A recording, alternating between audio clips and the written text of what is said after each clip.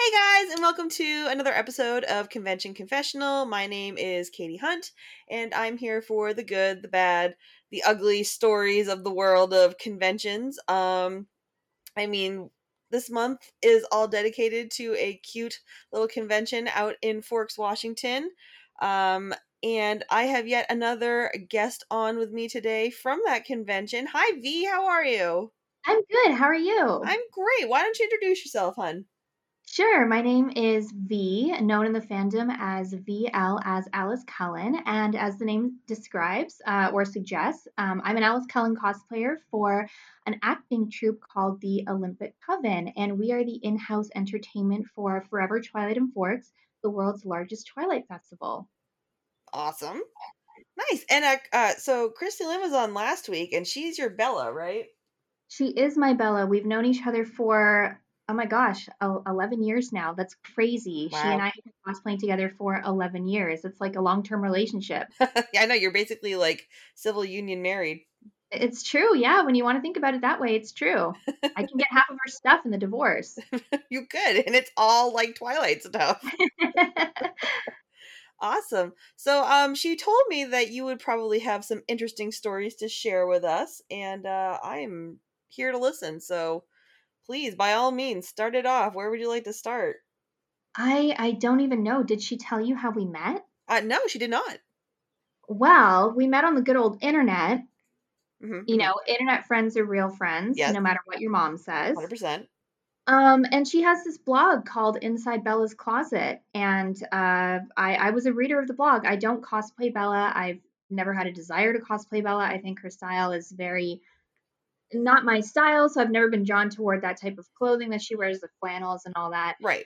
But it was really nice to see other people who were collecting Twilight clothing the same way I was online, and doing it in a very professional way. I mean, she was going to Fork, she was writing these in-depth blog posts, she had a really great collection. So when I came across her blog, I was like, oh my gosh, I want to be friends with this girl.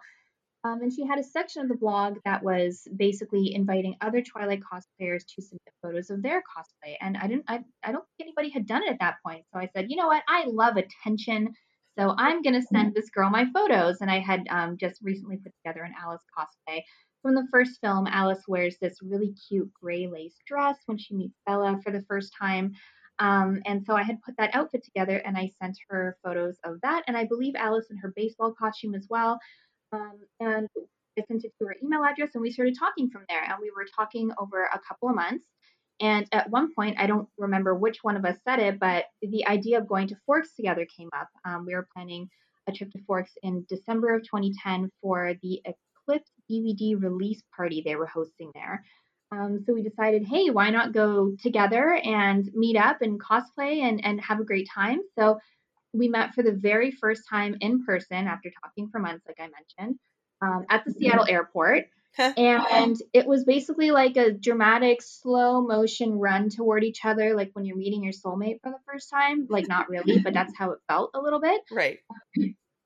So, yeah, so we spent like 4 days together, nonstop, like driving around Forks. And it's like a long drive from Seattle to Forks, by the way. It's like 4 hours. And like, imagine like being in a car with someone you've never met in person, like having to like fill that space Yeah. and like not knowing how it's going to go and like if you're going to vibe in person. But we absolutely did. And apparently it worked out because, like I said, 11 years later, here we are, still cosplaying together, still buds. She literally just texted me before this. So, yeah, it worked out. Yeah, the group message that I had you guys that I've been like, "Oh, I sent you the link for this," and she loved it. And I was like, "Okay." Yeah, I think she's very excited that we're talking actually. I'm sure she is. It's probably combusting at the moment. Yeah, she definitely was. She's like, I wish I could sit in on this. I'm like, well, you can't. Some things are just between us, okay? But she totally could have. I just would have muted her mic. True, true. No, no, don't tell her that. This is an No, exclusive pod. You're no, in it. never mind, Kristen. You heard nothing. Well, that's cute. No, she's a sweetheart. I mean, I've known her for a couple of years now. And you'll hear our blog meeting because I can't spoil that for you. Like that'll come out before your episode, but she is a trip and a half. Like she is a sweetheart, and I think she makes a wonderful Bella. I mean, you make a wonderful Alice too. Your whole group is amazing. Oh, thank you. Yeah, and she's one of the absolute best people, one of my favorite people in the whole world. She's just, like you said, she's sweet and she's kind and she genuinely enjoys helping. She's just genuinely one of the kindest, coolest, best people in the world, and would do anything for anyone. So I'm really lucky to have her as kind of my cosplay partner, because I'm a big Bella and Alice shipper. Hmm. I kind of prefer that over like Alice and Jasper, just because Jasper has some issues with the way he was written. So in 2021, and I can't in good conscience look at the relationships the way I used to when I first read the book, for example. So Right. I find myself, really leaning toward Bella and Alice these days. And of course, it has nothing to do with like, I don't view Chrissy Lane in that way. It's just more like I like these characters, and you're willing to portray them in this way with me. So, cool, let's do that. So yeah, it's been fun. And the Olympic Coven, I mean, that's been a labor of love. We formed in 2011 after Christy Lynn and I met for the first time in Forks, because we met a lady there who was like, "Oh my gosh!" We stepped into her store and we were in cosplay, and she said, "You are exactly how I imagined these characters when I was reading the books, and I'm looking to put together a cosplay group here in Forks for the festival that we have annually." Because I really want to take it from, a 1-2 day experience of fans coming to town and just doing random events, that are kind of Twilight themed. And I want to turn it into more of an immersive experience like Disneyland for Twilight fans. And of course, when you go to Disneyland, you meet Mickey Mouse and you meet Ariel and you meet, Princess Aurora. She said, I want to be able to offer that to Twilight fans that when they come here, they can meet a real vampire, or they can meet Bella or Jacob, and create that immersion that fans are really seeking when they come to this kind of little escapist town. When you go to Forks, it really is sort of an escapist experience where you are immersing yourself in the books and the beautiful mist and the fog and the blue tint that actually is like there in real life. And around every corner, you're kind of hoping like maybe this was real and I'll get to be part of it. And that's what we bring to people. So it's a really cool experience. That's awesome. Yeah. Yeah, you guys have like some great locations out there because it's all the filming locations and stuff. So it's like really, you guys made out budget wise as far as Disneyland goes. You don't have to build anything. So, That's true. Yeah. And it's funny because a lot of people come to Forks not realizing that the movies weren't filmed there. So everything they see in Forks is more what Stephanie Meyer's original vision might have been. So there's like a home that's designated as Bella's house, and there's a home that's designated the Cullen house, and then there's the school and the hospital, the police department, all of these landmarks, that already existed in the town were kind of conveniently designated as, okay, these are Twilight or hotspots now. So you go there and there's all types of places you can photos at and people you can meet. But then if you happen to have time to drive to Oregon, for example, that's where most of the filming sites were for the first film. So you can sort of separate the book and the movie by going to these two separate places and seeing what the vision might have been for either one. hmm. So yeah, it's really cool. And like you said, we made out pretty well with the set pieces. Yeah, it's so real. It is a tree. Ah, Exactly. Yeah, no CGI here. that's a real tree. Grew it myself. It's like, No. oh my god, did Robert Pattinson touch it? Yeah, sure, kid. Oh my god. Sure. Of course, yeah. And it's funny because I have some great pictures with Chrissy Lynn at actual filming sites where Robert Pattinson probably did touch the tree. But, for me that's not really the selling point of the tree. It's a beautiful tree on its own. It doesn't need the validation of Robert Pattinson. Right, it should have been credited in the movie, damn it. Absolutely. So, any interesting guest encounters of any kind or encounters with people? I mean, you guys are so close and personal with like, people obviously getting pictures and things like that. Like anything Yeah, crazy? it is a very up close and personal festival. I mean, it takes place over the course of 4 days, and like I said, Forks is kind of this escapist sort of town. It takes 4 hours to drive there, so very few people are actually local enough to just pop in for the day. Hmm. People come, they're staying for like a week, which means you end up seeing the same faces over and over again over the course of the event, which I mentioned is 4 days long. So, it's kind of similarly paced to your typical convention if you stay, all of the days, except it's a lot smaller and more intimate. So you actually get to recognize the same people and learn their names and have a dialogue with them. So you do end up with some interesting encounters.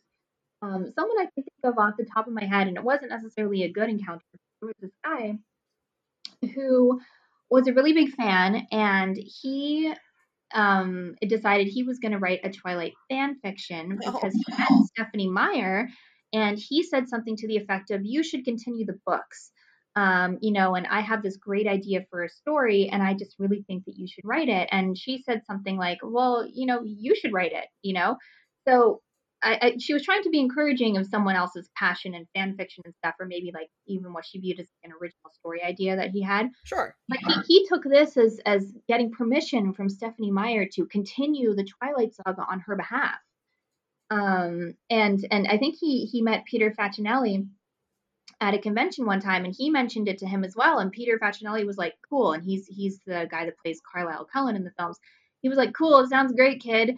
So he took it as having endorsement from Stephenie Meyer and an actor in the film, and he was like, "Okay, like I'm gonna write this story." So he sat down and he wrote this fan fiction, and he was like convinced that it was going to be like the next Twilight film. Mm-hmm. And he ended up coming to the festival one year, I guess like partially to promote it, but also to like just finally immerse himself in the fandom.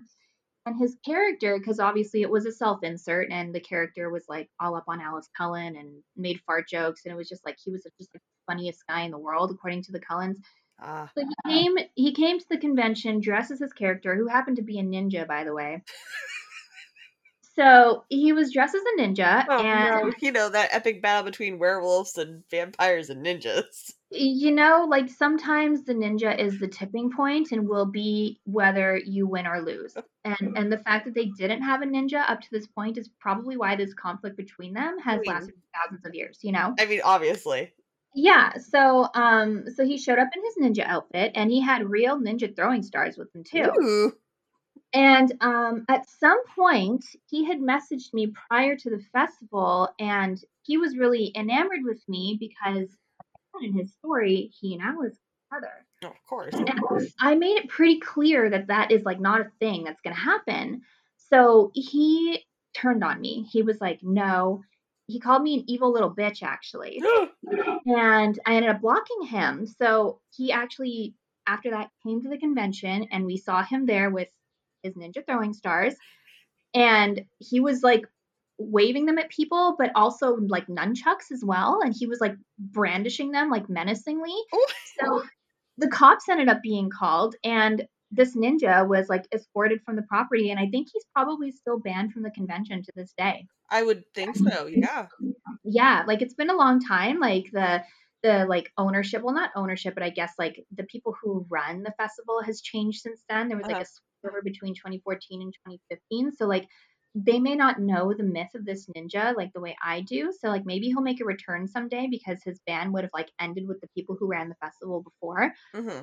But I don't know. I live in constant fear of like ninjas now. I just so wait, so did anybody ever see his story of any kind? Like, was it? Oh yeah, we read it. No? We read it just to like, you know, because he was sending it to everyone like, please read my fan fiction. And you want to support a fan, and you know, a lot of people read fan fiction, so it was just it was not for me. I'll put it that way. It was not for me. Like, are we talking like My Immortal level of like? Yeah, and it was just like it was just like an egregious like again self insert where he was just like immediately part of the Cullen family and everyone loved him and like I said, the height of his humor was fart jokes, but everybody thought he was like so hilarious and witty and amazing. And it was just like, you know, but I felt for him because it was very clearly somebody's fantasy laid out on the page. And yeah. I guess like when you're, you know, when maybe things aren't doing very well at home or you don't have a lot going on, like you create these scenarios for yourself where you're like amazing, right? So I definitely, I can't blame him for that because I definitely have fantasies in the shower of like, and this is what it would be like if I was famous, you know?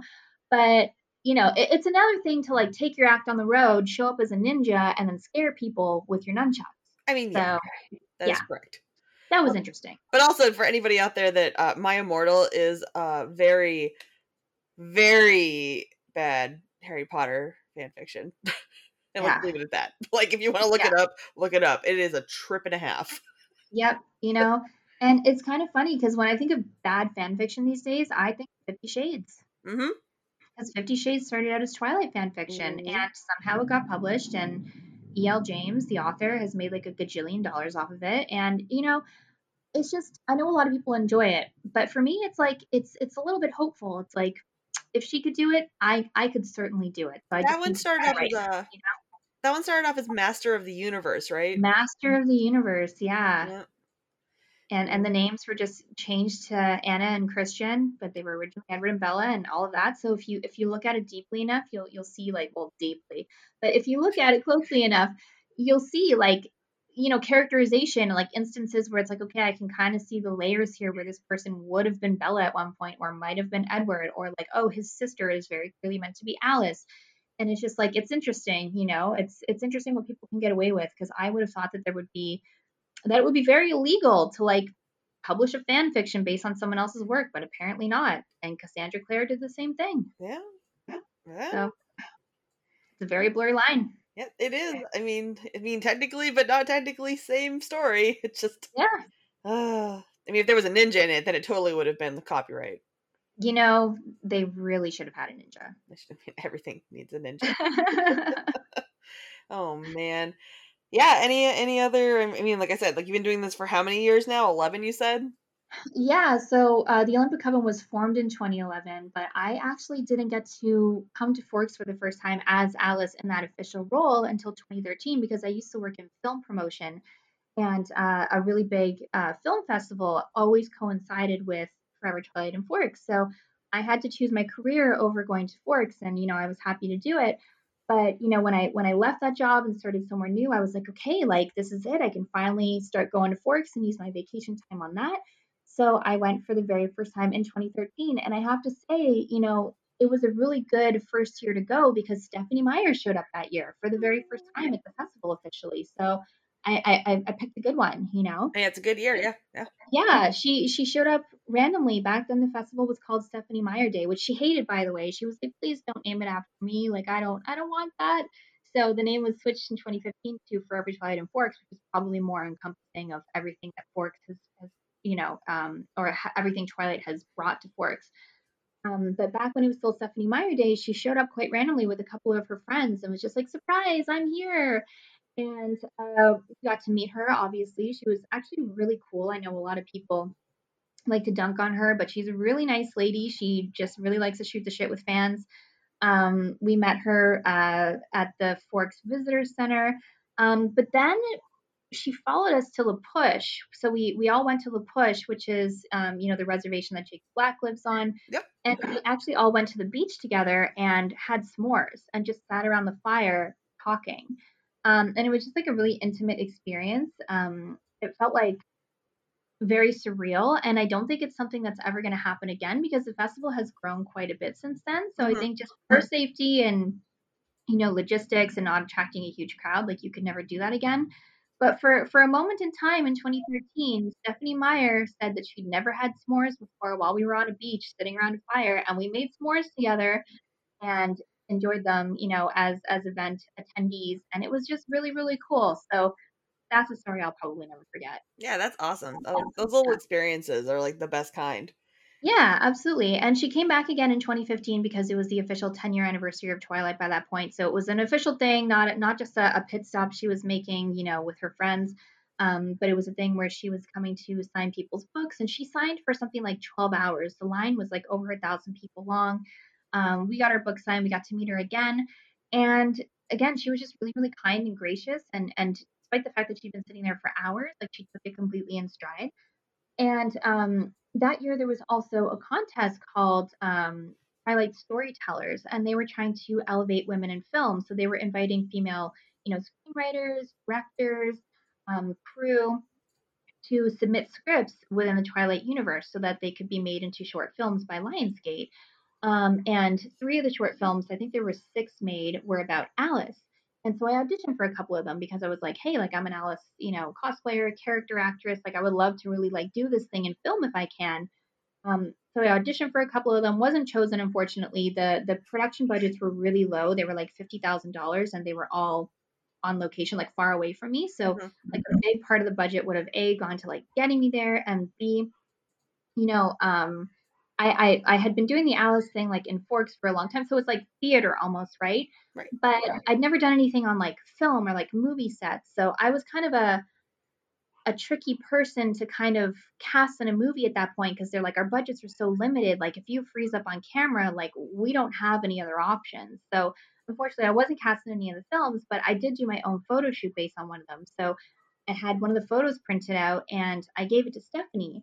And I said, hey, like I couldn't be part of this film, but I think that this thing that you did for women in film was actually really, really cool. So I wanted to do my own take on it. So, if you'll accept it, like I'd love you to have this. And I gave her the photo and she was like, oh my gosh. She was like, this looks incredible. I I kind of wish you'd been cast in one of the films now because you look more like my vision of the character than the girl they actually cast in this film.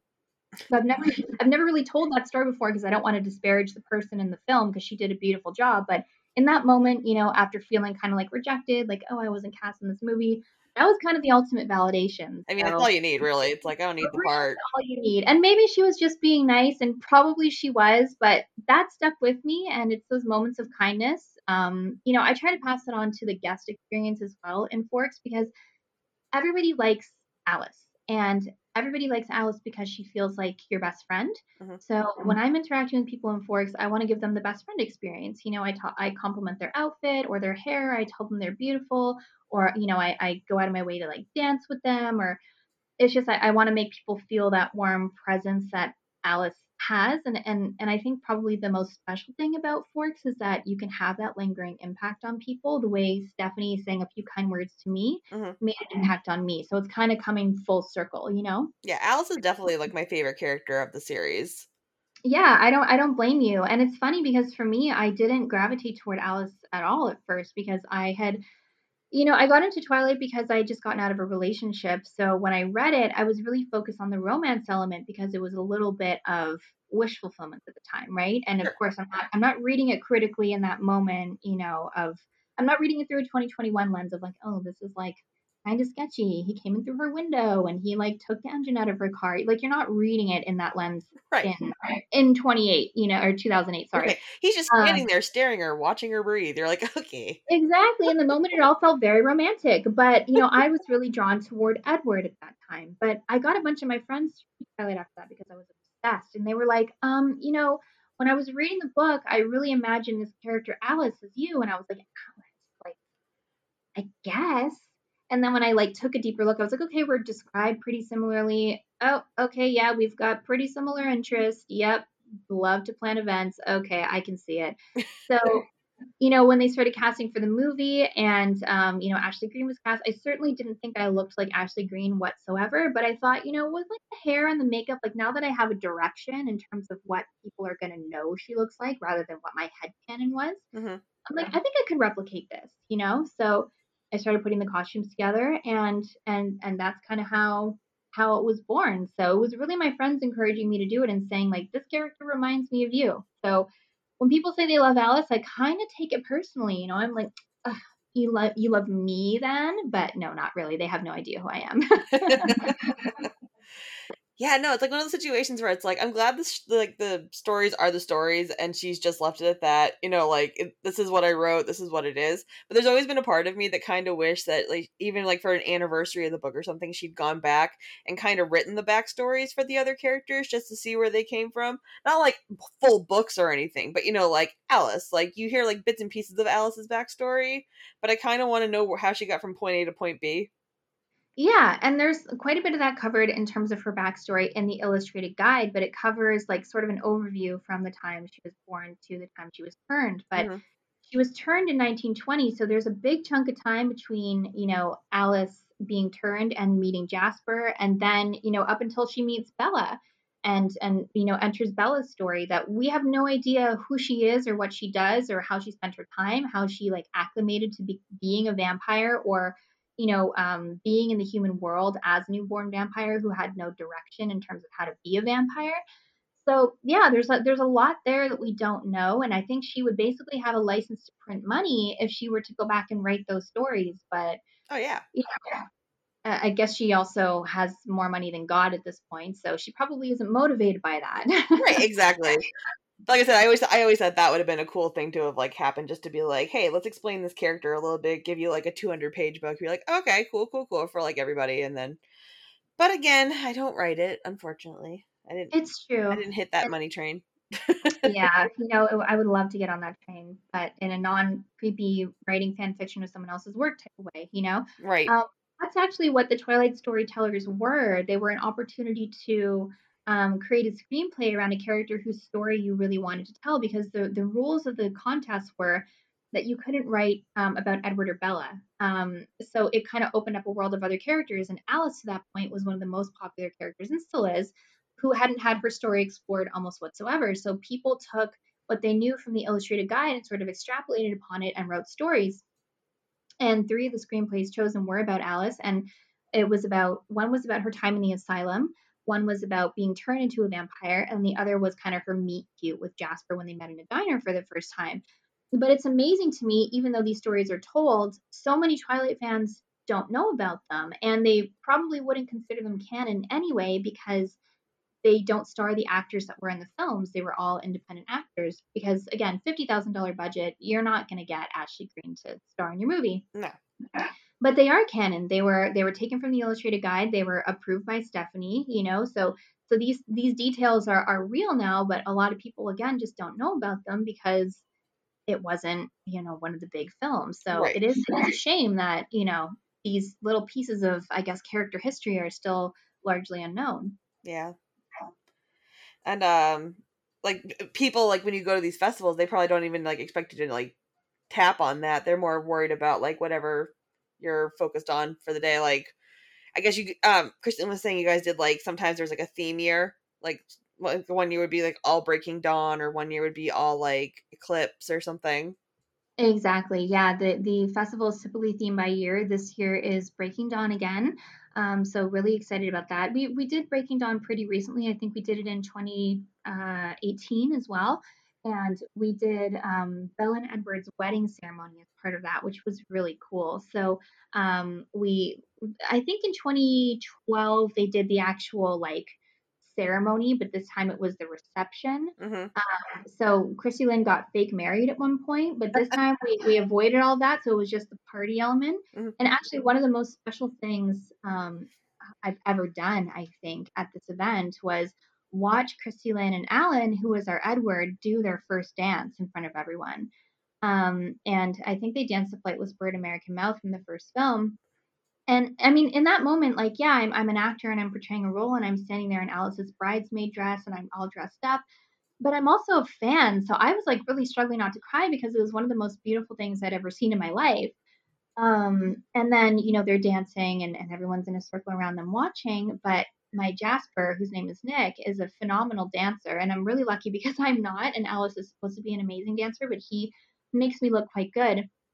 But he led us onto the floor. All the Cullen couples ended up, and somehow in like perfect synchronization, I don't think we planned this, dancing around Edward and Bella.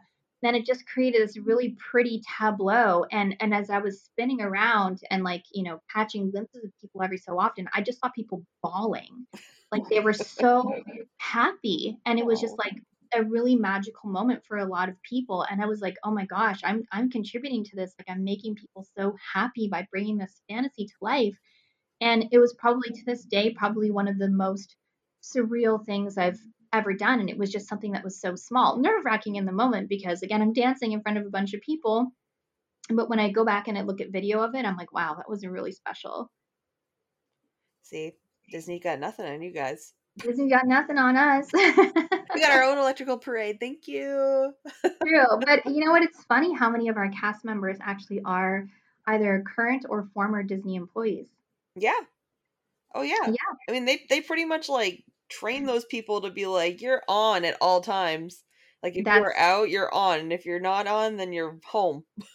That's exactly it. And Nick, our Jasper, played Aladdin for like 10 years. So he was so immersed in the Disney world that he just knew everyone and he had so many suggestions for casting. He's like, oh, I know these people who would be perfect for Esme and Carlisle.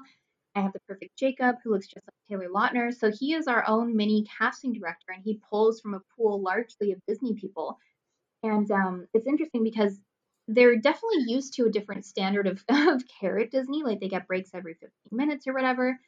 In Forks, it's a lot more, I mean, you're on for a lot longer, and the conditions are a lot more, I want to say strenuous because it's colder in Forks than they're used to. It rains a lot. So It's definitely not the Disney experience.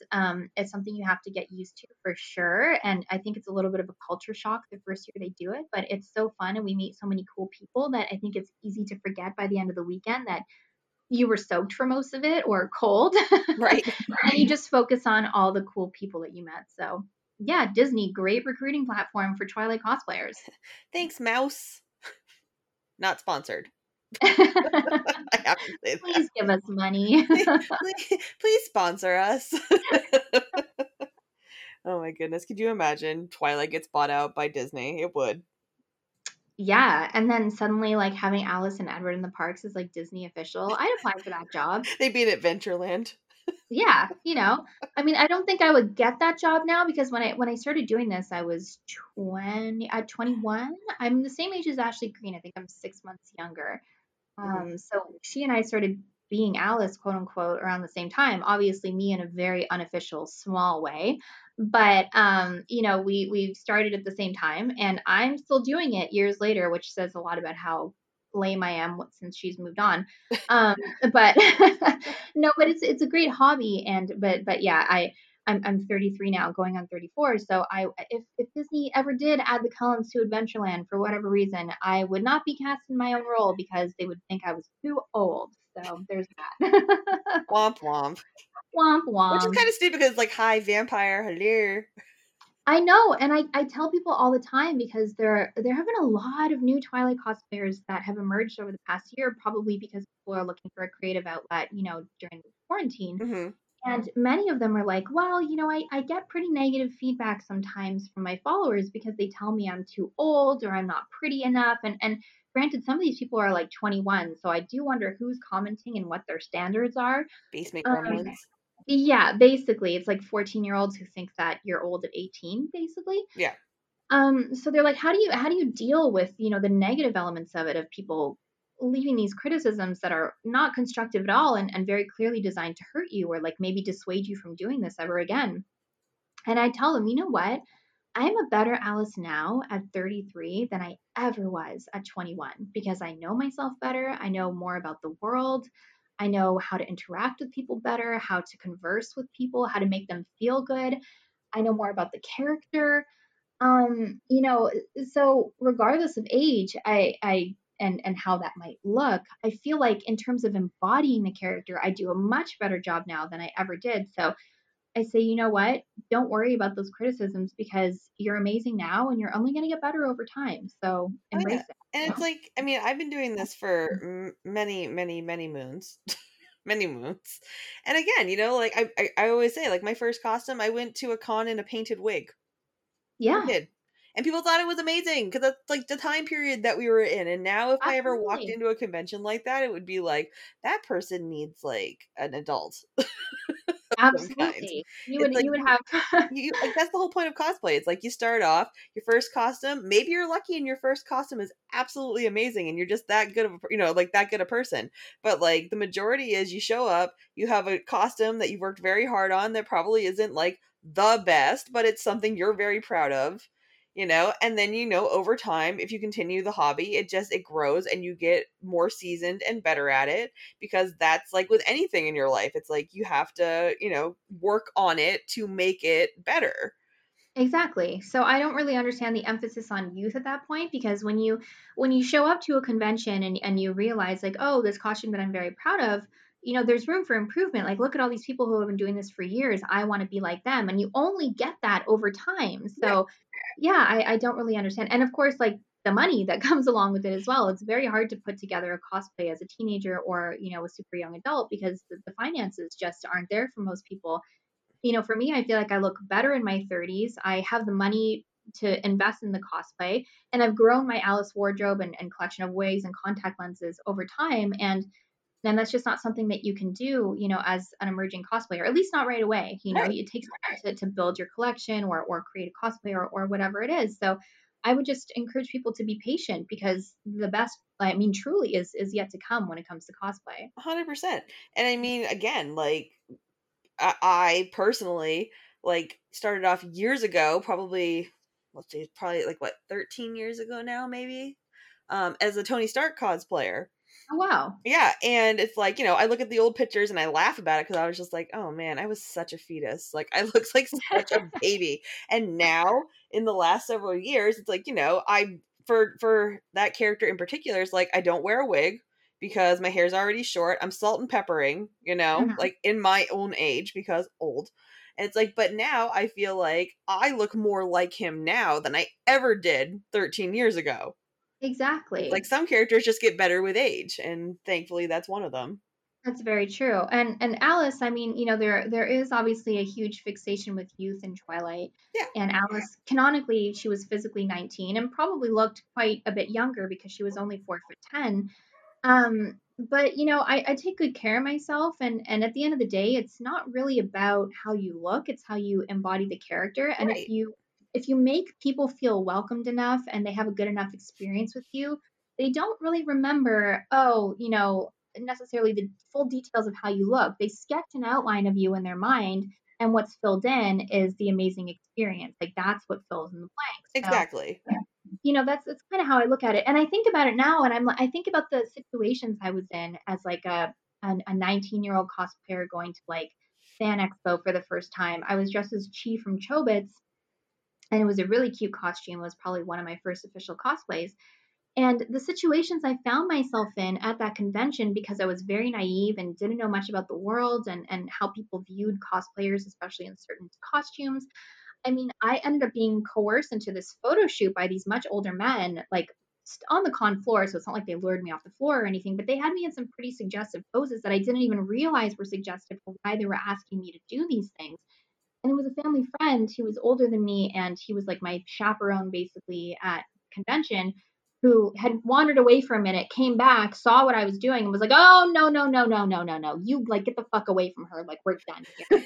Yeah, And but I was like, "What's wrong?" Like had empty no thoughts because I didn't know. And now I would never be in a situation like that because I've been exposed to more of the world, and I know how some of these people are now. So, there are definitely good things that come with age and experience. And I kind of shudder a little bit to think about some of the first time cosplayers who are quite young and picked the cosplay over the course of COVID and are going to go to their very first convention when things start opening up, and they're not going to have a clue what the con etiquette is like, or what these situations are, or how people really act in these spaces. So I'm a little bit afraid for them. well, I mean, I'm just worried about going back in general. Like honest fears. Like some of these people have been locked up like in their houses for like 2 years. They Yep. like don't know how to person in general. Like like a smaller group of people, not like everybody, but you know what I mean. Like there's like a group of people that you just like you worry that they don't even know how to like social cue or anything to begin with. And then they're gonna go out into this convention world after like 2 years, and it's gonna be like, oh, this is tricky. Yeah, it's a very frightening prospect, but yeah, it's going to be interesting because it's been a long time since I've been to a more traditional convention as well, like dressing cosplay. Like I still try to go to Fan Expo. The big one here was Anime North, and that was like a really great anime convention that I went to for a number of years. But for me, I've been really focused on Forever Twilight and Forks because there's that professional element of I'm being hired to go here. I'm entertaining people on a Disneyland sort of level. So this is the cosplay that I'm going to invest most of my time and resources in because there's an expectation of excellence here. So I'm excited to, you know, now that I am a little bit older and have more resources, think about some other cosplays as well so that I can start going back to other conventions on sort of the off season too. Right. Makes sense to me. Yeah, I know. Like I'm thinking about my first con back. I'm like, oh my god, what am I gonna wear? What would be your first con back? My first convention back is probably gonna end up being Anime Boston next year. I Oh, work at the convention as one of the MCs for the masquerade, and I work in cosplay headquarters, basically helping to register people in and make sure everybody's good and all that jazz. So that would be my first convention back. Um, I mean, honestly, it's like you'd think over like the course of like a lockdown, everyone's like, I'm gonna make all of my costumes, and that's not what happened at all. no. And I mean, I made a lot of content, but I didn't really make any new costumes. Right. And one of the great things for me over the course of quarantine was I discovered TikTok. And it's one of the things that unfortunately is now sucking away hours of my life every day because I'm so obsessed with it. But just from a viewership standpoint, I'm not constantly making content, but I have almost 300,000 followers on TikTok, and I've grown that following in a little over a year. And that was a really great creative outlet for me because I could, put on my costume, show off some of the work that I've done as Alice, and really connect with a new group of people, which is how I've sort of connected with some younger fans of Twilight as well, because there was a really big Twilight renaissance over the course of quarantine as well. I think a lot of people were returning to things that made them feel safe and nostalgic, Mm-hmm. things they liked when they were younger or were just like barely introduced to by maybe their parents. And Twilight was definitely one of those things. So I gained a really big audience on TikTok really quickly. And a lot of those people I'm probably going to meet for the very first time when we return to Forever Twilight and Forks in September. So I'm really excited to kind of take those online friendships offline and sort of bring it full circle the way I did with Christy Lynn. So yeah, it's crazy to think about. Yeah. Yeah. Well, thank you so much for coming on, V. It's been wonderful talking to you. Is there anything you would like to promote while you're here, dear? Yes. So, as I mentioned, Forever Twilight and Forks is returning with guests this September for the first time in, well, I guess 2 years. Mm-hmm. The dates for that are September 9th through 12th. So, tickets are sold out for the full weekend passes, but you can still purchase individual tickets if anybody happens to be in the area that weekend and would like to drop in on some of the events. The Olympic Coven is going to be there. I'm going to be there. We have special guests from the Twilight Saga who will be there as well. Billy Burke, who played Charlie Swan, will be there, which is very cool. He's gonna be there during the wedding year. I know. It's really cute. I feel like if you guys don't get a picture of him at least like arm in arm with Christy Lynn in a wedding dress, then it's not worth it.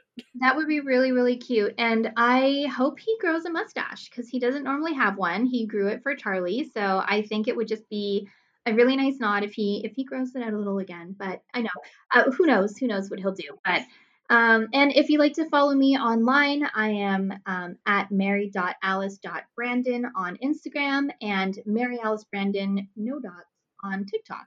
And you can follow the Olympic Coven as well at the Olympic Coven on Instagram and Awesome. Well, thank you again for coming on. We will have yet another wonderful member of your gang on next week as well to help close out our Twilight month, to help you guys promote, but also because I think this whole Twilight Festival convention thing is amazing. It's so different. Everyone's always talked about just like their anime conventions or, Dragon Cons or Comic Cons and things. I'm like, I just like, that's what the show is about, is just bringing in different platforms of things like out there just to like let the world know. So I'm glad that I can help you guys kind of get out there a little bit more too. Thank you so much. And yeah, it's really amazing how many Twilight fans don't even know that Forever Twilight and Forks exists, or that Forks is even a real place that wasn't just dreamed up by Stephenie Meyer. So thank you so much for the exposure. Hope that new Twilight fans learn about the festival this way and are intrigued enough to go check it out. And for those who do want to check it out, head to www.forevertwilightandforks.com. You can see the event schedule, you can see ticket pricing, and if you can't make it this year, 2022 will be a great year as well. So, but also if you can't make it, Disneyland's open. But if you're a Twilight fan and you need to make a choice between going to Disneyland for the thousandth time or checking out Forks, you got to do Forks at least once. I mean, at least once, right? No ninjas though. No ninjas, banned from the premises. No ninjas. All right, have a good night, everybody. Bye. Bye.